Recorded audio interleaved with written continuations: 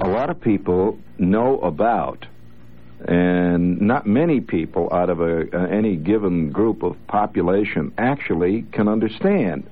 You all know about code. And in almost every war movie, or in fact a lot of other types of movies, there will be a little brief interlude of code. Like the other night, I happened to be watching an old movie, and it was a very old movie, see, and what was yeah, that's right, it was William Holden in a movie called The Key, which is a very interesting movie, by the way. It's a fascinating movie, one of the best things that Holden ever did, actually, and it's a movie about a captain of a salvage tug that was operating off the coast of Holland during World War II, when they'd go out and pick up these seamen that had been hit by torpedoes and so forth. Very dangerous work, and the Germans were always giving them the business and so forth. Well, I'm sitting there, and I'm not even paying attention to the movie, when all of a sudden the sequence comes on where they have the code room, and Holden is in there, and suddenly you start hearing this,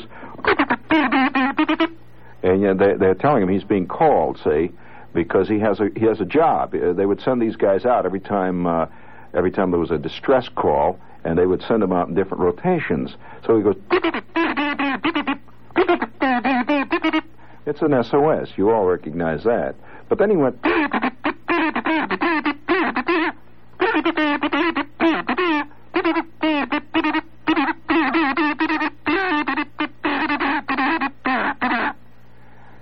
now what was he saying? Well, I immediately sat up. I says, what the? I says, this guy's sending this in clear code, which is highly unusual in wartime. And I says, he's sending it in clear code. And the person who was with me says, what do you mean? What is? They didn't know I even knew code. And I says, well, that's an SOS from an American register ship. The call sign being KRTA. I don't know what particular ship it is, but you could look that up, incidentally, if you had the directory of call signs. But it was an American register ship. And then he goes,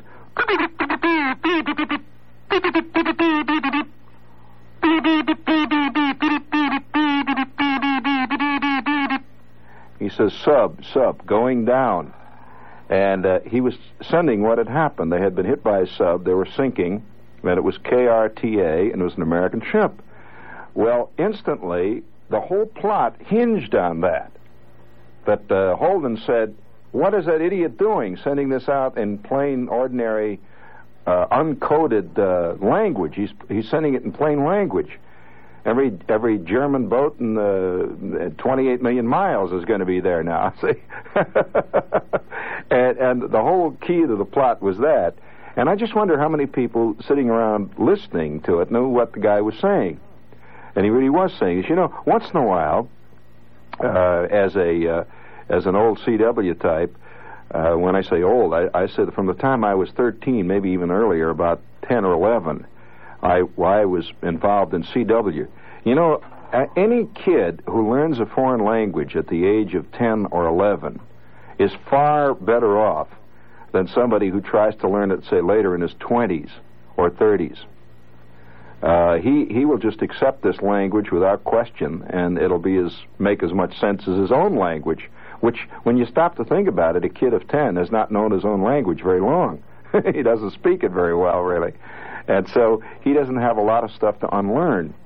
Well, when I got involved in code, which came out of a Cub Scout pack that I was in, I went up for some kind of a merit badge they had where you had to learn code, not wigwag, semaphore, but I'm talking about actual Morse code. I got so hung on it that by the time I was 13 or 14, in fact, by the time I was 13, I had a 45 word per minute certificate, which is a lot of code for a kid.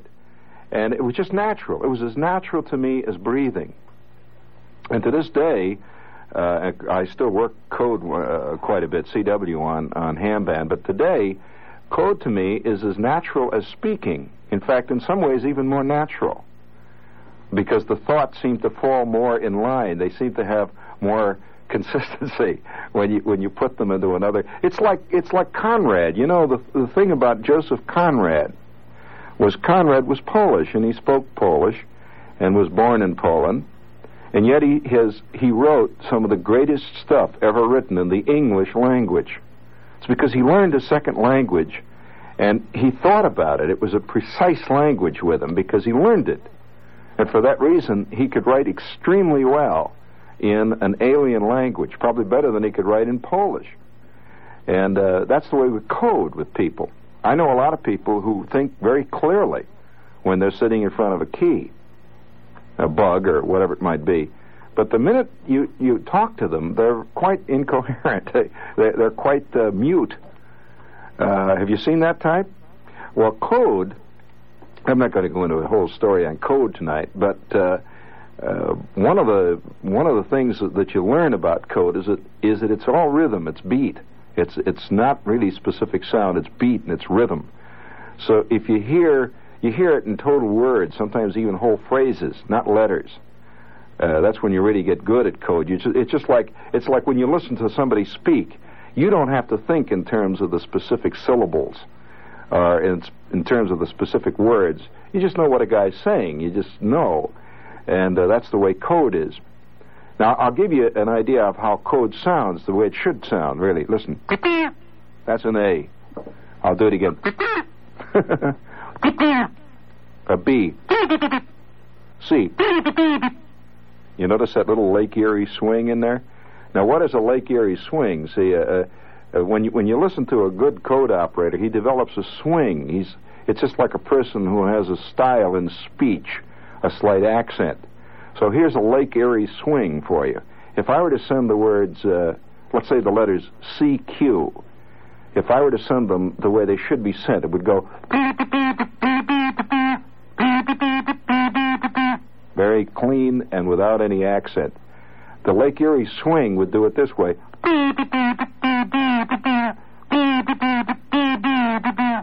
See the difference? It has a swing, very musical. For example, if you send the word THE, which should be sent like this. I did it very precisely for you there. Here's the way it would be in Lake Erie swing. He goes, so he gets that long diphthong in there. But even code can be in fact, I think that code is as distinct as your own fingerprint. That you know that there have been cases in the past, a long time ago, when there were many CW operators around, when actual crimes on the high seas, one thing and another involving insurance, were solved by a recording of a specific code operator's swing. It's extremely distinctive. It's as difficult to conceal as your own speech. You know, the sound of code. But how I got on this, I don't know. I mean, I'm probably boring most people. What's all this about?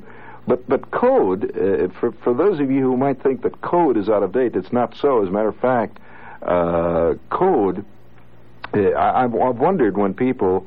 I predicted for a long time that there would be a great upswing in shortwave listening in the country, and there has been. In other words, a lot of people are picking up shortwave again as a hobby, and they're listening to foreign stations and they're listening to foreign DX and so forth. And now the next thing that many of them are going to do, they're going to start listening to those CW stations. You know, you can sit and listen to a CW station. I remember my old man was so fantastically amazed. You know, as a kid, it's like I had learned this strange trick. And I had built a shortwave receiver that I got for Christmas as a kit. And it was a regenerative receiver. And it was excellent on CW. And that's all I ever listened to. I never listened to phone. I never listened to regular broadcast stations. And I'd sit in there by the hour and copy press wireless. And I had bought myself a whole raft of second sheets, you know, this yellow type paper that printers use. And I would sit there and I would write out entire newscasts, you know, that you can hear newscasts coming from all over the world that is on press wireless. And I would sit and copy ships continually. which you can do if you know code well enough. You know, two ships talking back and forth, and these two radio operators are just sitting there shooting the breeze and just talking about things in general. They're not even sending messages. They're they're talking about their friends Howie and Mac and what happened last week when they were in Melbourne. This is WOR New York. You know, most people have an idea of radio. It's just the radio station they listen to. But this is like an iceberg. One tiny part of the whole radio spectrum is known to most people, and that great vast thing that hangs underneath it down in the deep waters where it really is. And as a CW type, in fact, one of the funniest things that ever happened to me in the Army came about as a result of CW. I was in the Signal Corps, and most guys in the Signal Corps learn code. Well, of course, I knew CW very well long before I got into the Army, and by the time I got in, when I was 17, I was good for maybe an average with a mill. I could receive probably 50, 52, 53 words a minute when I was really on. I never got beyond that particular plateau, but I could have, I suppose, if I really worked at it. Because once you break 50, you're in the big time. That's like a golfer. Once he breaks 70, he can do pretty much. You know, he may not shoot a 65, but if you once break 70, or at least shoot a 70, you're in the big time golf. And that's the way it is with code. Once you receive 50 words a minute, you're good. And nevertheless, here I am. I'm in the Signal Corps, and one of the things that I got involved in at one point was an outfit called Low Speed Field Net Operations. You ever heard of that?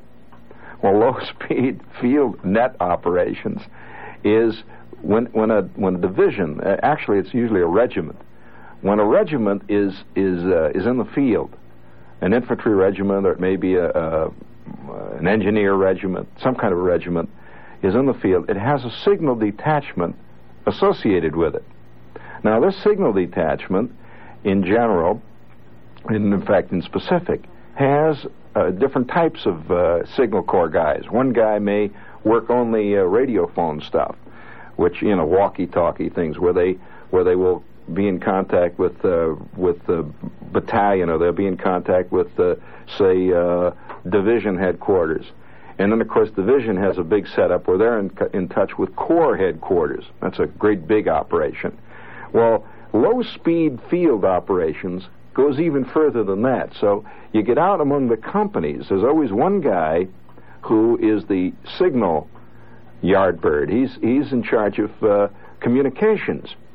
Now, he can do it several ways. One way, he can operate the walkie-talkie. And, of course, a walkie-talkie is dangerous because anybody can hear you. And it's pretty hard to code your speech. And so if you're being picked up, it's quite dangerous. So they usually have also a CW scene where the guy can operate a key, and he sends in a code.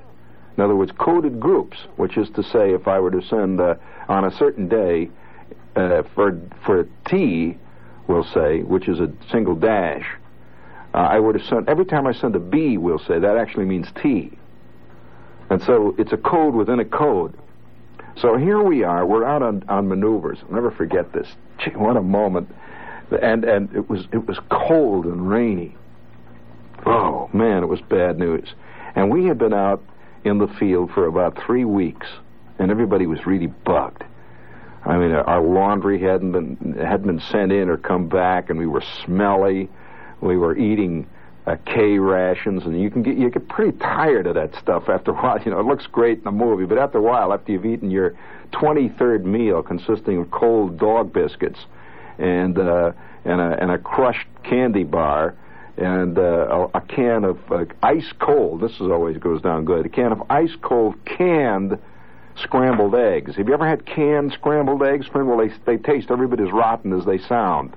And so after about 3 weeks of that, you're really bugged, and everything bugs you, and you begin to develop a peculiar sardonic sense of humor.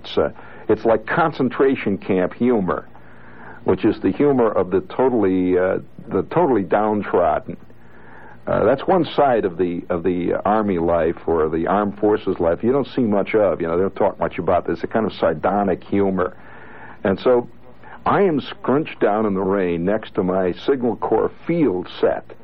Oh, what a hated piece of equipment! It folds out like a desk, you see, and it's got a little low-powered transmitter, about a 10-watt CW transmitter in it, and it's got a key that folds down on the desk. The whole thing folds down. It's carried. It's a portable thing, and one guy carries it around on his back usually, and it has a little rod antenna that sticks up about 10, 15 feet. It telescopes up. See, so I'm scrunching down in the rain there with a poncho over my head. And the rain is slowly drifting down, and we have a net. Now, what is a net? A net is a group of little stations that are all connected together. And there's the net control station. There's one station that's like the MC of the talk show. And he's in charge of all these little stations, and they send the messages back and forth. So, for example, if Shepard, let's say he's sending for Company K, he may be the CW operator. Now, if Company K has a message, say, for battalion headquarters, and let's say regimental headquarters, and I'm in touch with battalion, I will send this message back to Net Control Station, or NCS, and he will then relay it on to regimental NCS, who will then, if it has to go on up to division, so on, all the way on up. So it's all very businesslike, see, and every station has its call sign. And you could tell each guy, you could really tell each guy by the sound of his fist. And so I'm scrunched down there, see. And I'm listening to the net control.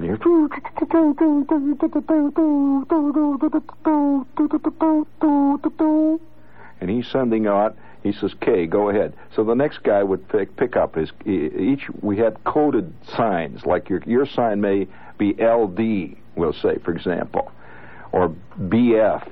And so here comes BF back. He goes,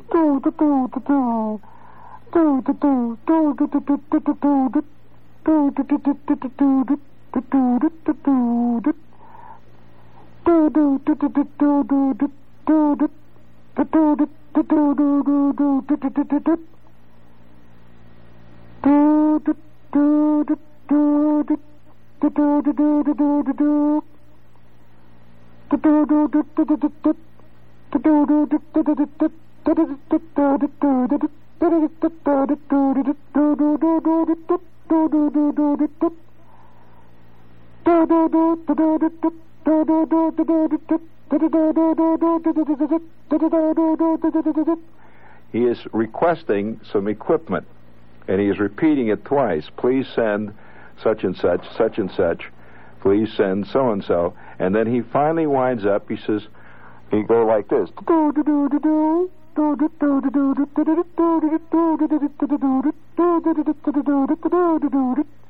That is BF, is just signed and is standing by in the net, and now he's turned it over to the NCS, who will then pass it on to the next station. Well, we're all sitting there, and I'm listening to this thing.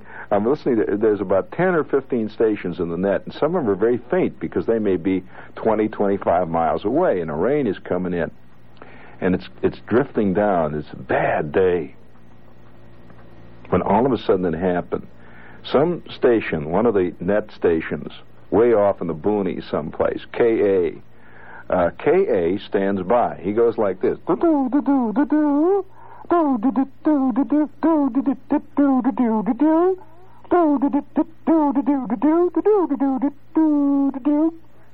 He says, Herb copied that. So he stands by. Well, then all of a sudden, without any warning, another signal came in, quite faint, and with a bad rasp on it. It goes, and it starts sending obscenities. A completely alien station breaks into the net and starts sending some bad stuff. Well, there was a dead silence on the net, a stunned silence, just like that, because the NCS, what he did, he jumped into the net before the NCS station could pick up. He's obviously waiting for a break, and he did. And he said this stuff. And with that, there was a dead silence, and the NCS station goes,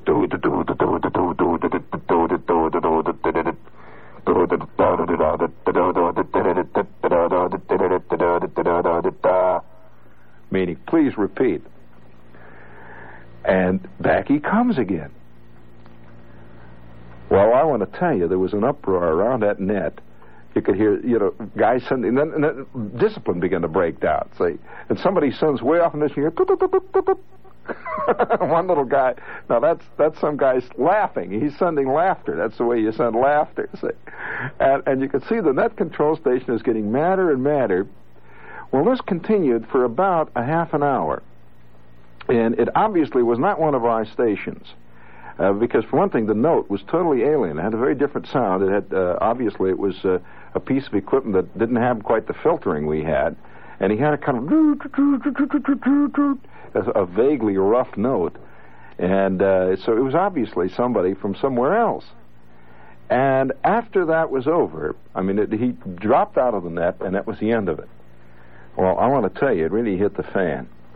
Every last one of us radio operators were brought in to control headquarters, in fact, brought into regimental headquarters, and quizzed. And then they gave us stuff to send. Each one of us was given a piece of paper with a message on it. For example, they says, all right, Shepard, I want you to send this, see? And they gave us about 10 minutes of stuff to send on a straight key, so that you couldn't fake after a while, you may be trying to fake your fist, but after a while it would come through. You see, it's like if I gave you 20 minutes to talk, eventually your accent would betray yourself. And so I'm sitting there sending this stuff.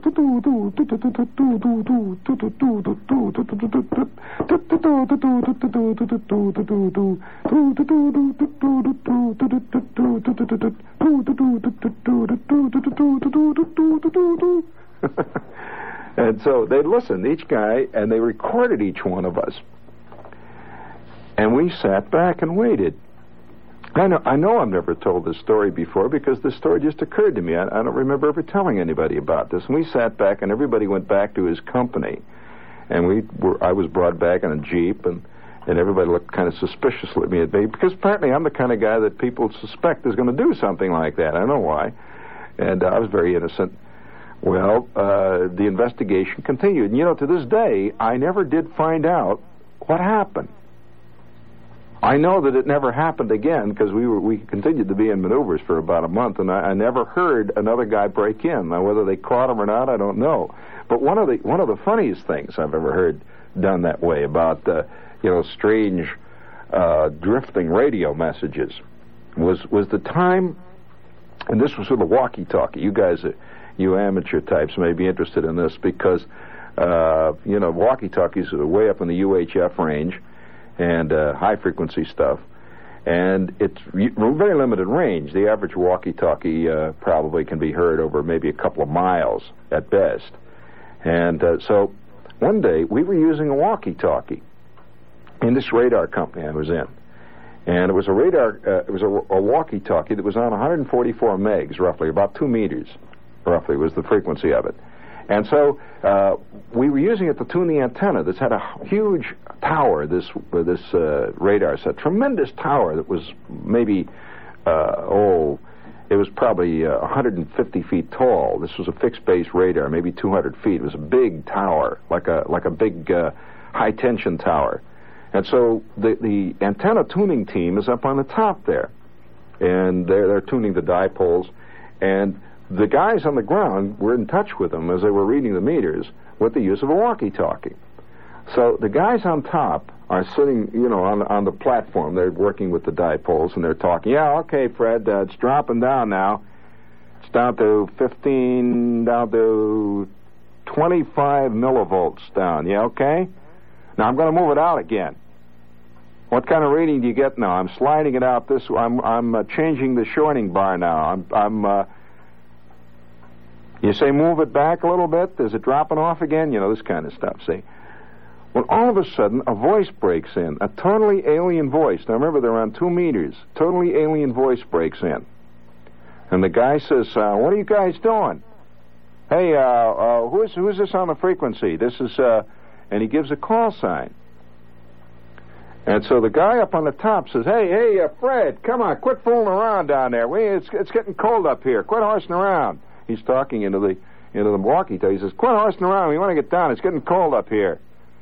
And the voice comes back again and says, hello, the signal on the frequency. What signal am I copying over, please? He's asking for. The guy says, this is, and he gives our little local call sign, which we used for a walkie-talkie, something like, this is NDL 26. That's the company K, 8167 Signal Construction Radar Battalion. There's a dead silence for a second. The guy says, what outfit are you? I never heard of your outfit.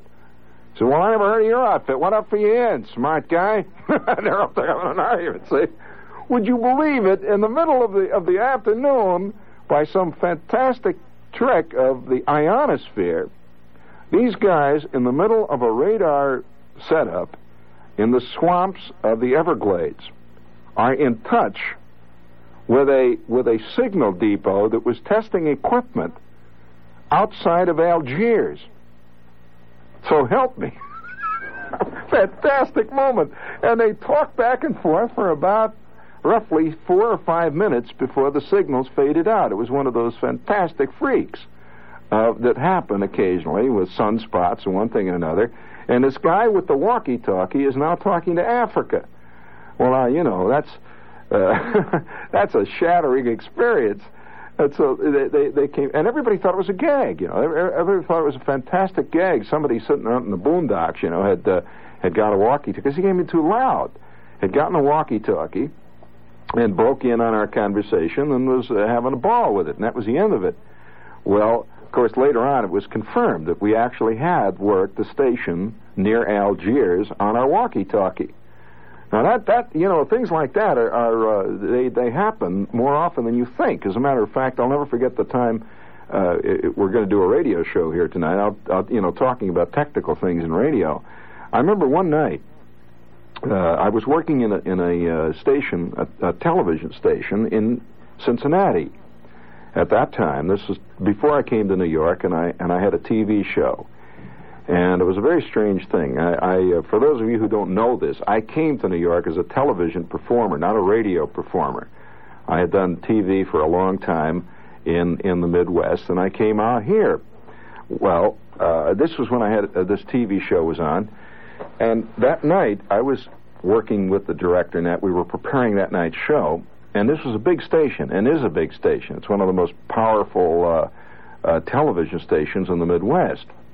And we were sitting around downstairs in the film editing room working away, when all of a sudden, the phone started to ring in master control, which was right back of our editing thing, and the engineers there picked it up. There was a regular show on. I think we were carrying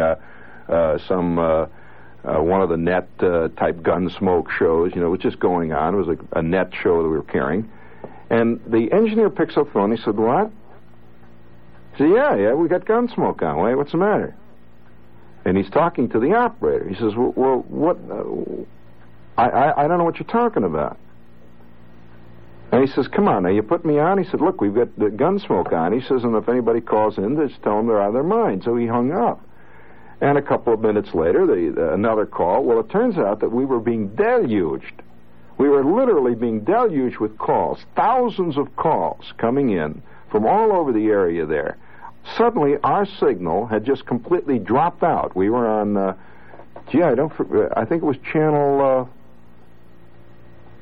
4 there. Yes, channel 4, I believe, in Cincinnati. It was as if suddenly our signal just disappeared. It's gone completely. And what comes in but a minor league baseball game that was being played in San Antonio? Yeah, and it was a San Antonio minor league game, and it came in as clear, as sharp as a crystal. I mean, the voice and everything else. It was like in the middle of Gunsmoke, zap, out goes Gunsmoke, and in comes the San Antonio Seals or something. Just like that.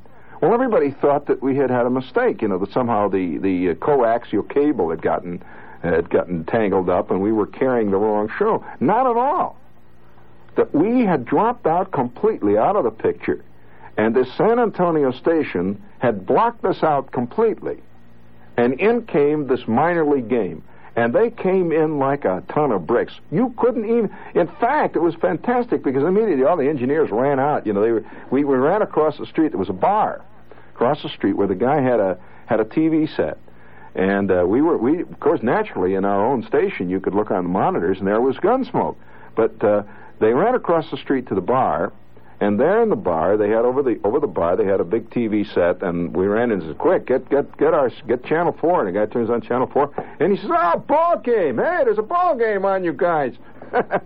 and by George, the San Antonio ball team was playing there. Well, this continued, and of course, what made it even funnier was the fact that nobody could figure out where the hell our signal was going. I mean, where are we being heard?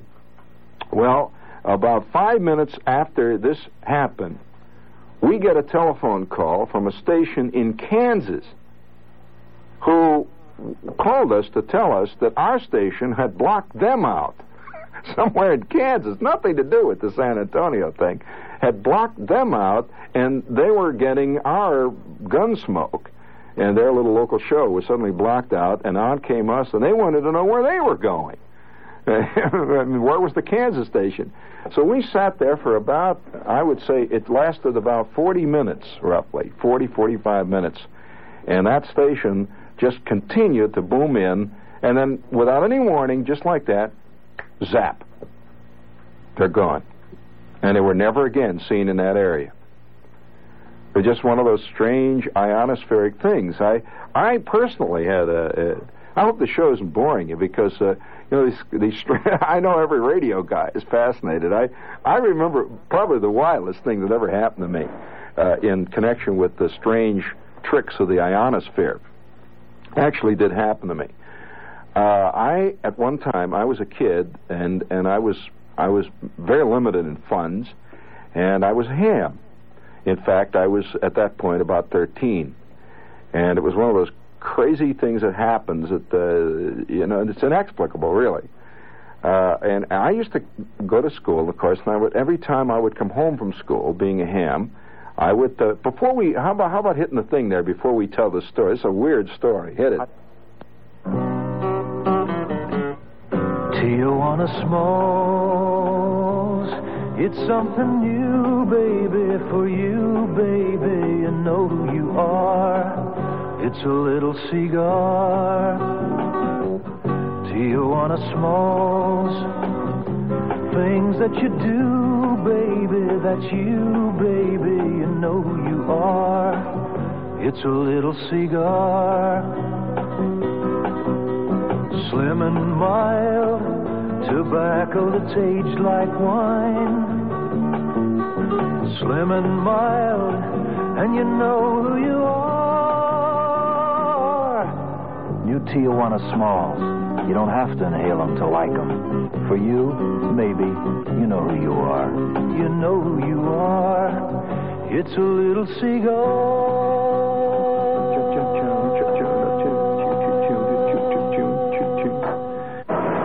This is Mayor Lindsay shouting to you from Times Square. If you're having a problem hearing me, that's the problem. Air pollution. 150 decibels of noise is enough to drive a man insane. And in Midtown New York, it's already at 77. Noise is our fault if we use steel garbage cans instead of plastic. And noise is our fault if we flare our radios or don't complain when somebody else flares theirs. I'm sorry if you're having a problem hearing me. Noise is our fault if we blow our car horns. Besides, that's against the law unless it's a matter of life or death. Just listen to the horn. It's a pain in the ear. If we don't cut down on all this racket, we're going to drive ourselves nuts.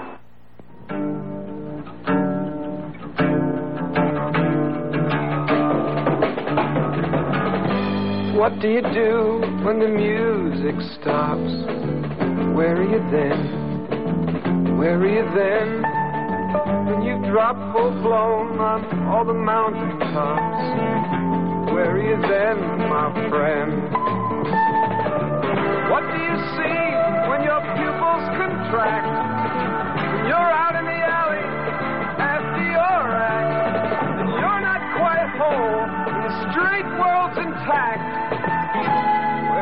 then, my friend? You may think drugs are the answer to all the things you may think are wrong with the world. But with that answer, nothing changes, except you. And if too many of you choose that answer, where are we then, my friend? Where are we then?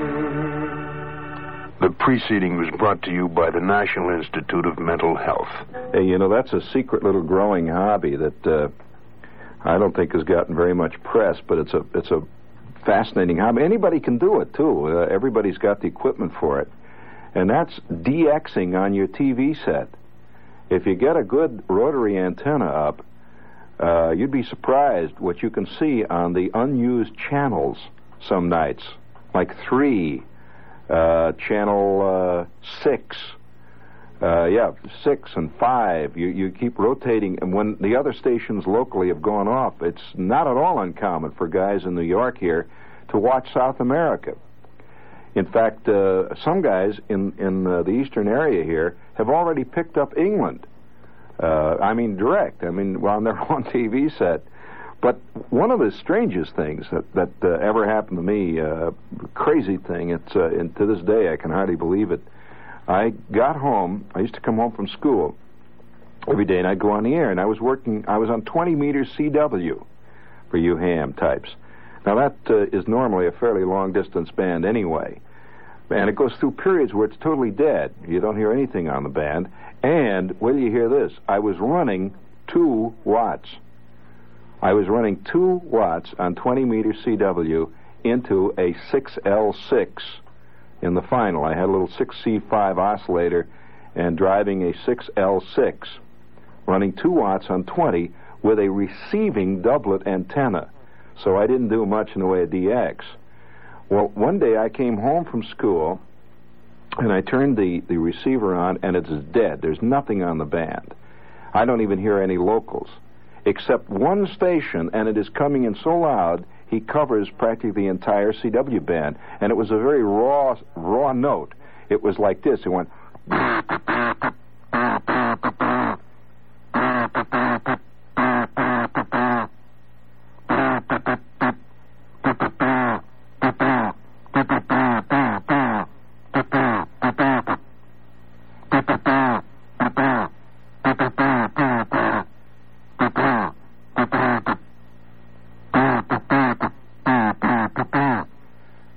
believe it. This signal's covering the whole band, and it's UA2AR, which is Russia, and a fairly hard place to get, especially for 2 watts. So he's calling CQ. He covers the whole band. I figure, here's a phony.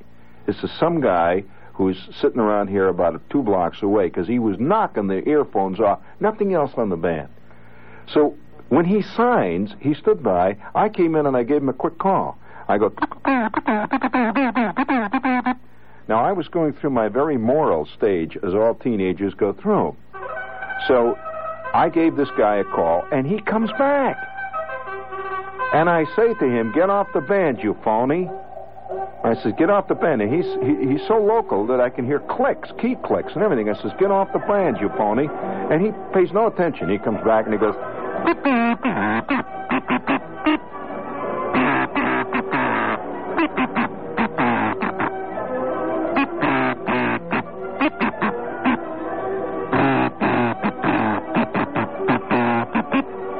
He says, please QSL. Let's send cards back and forth. And I picked up phony. This guy's really poking it up.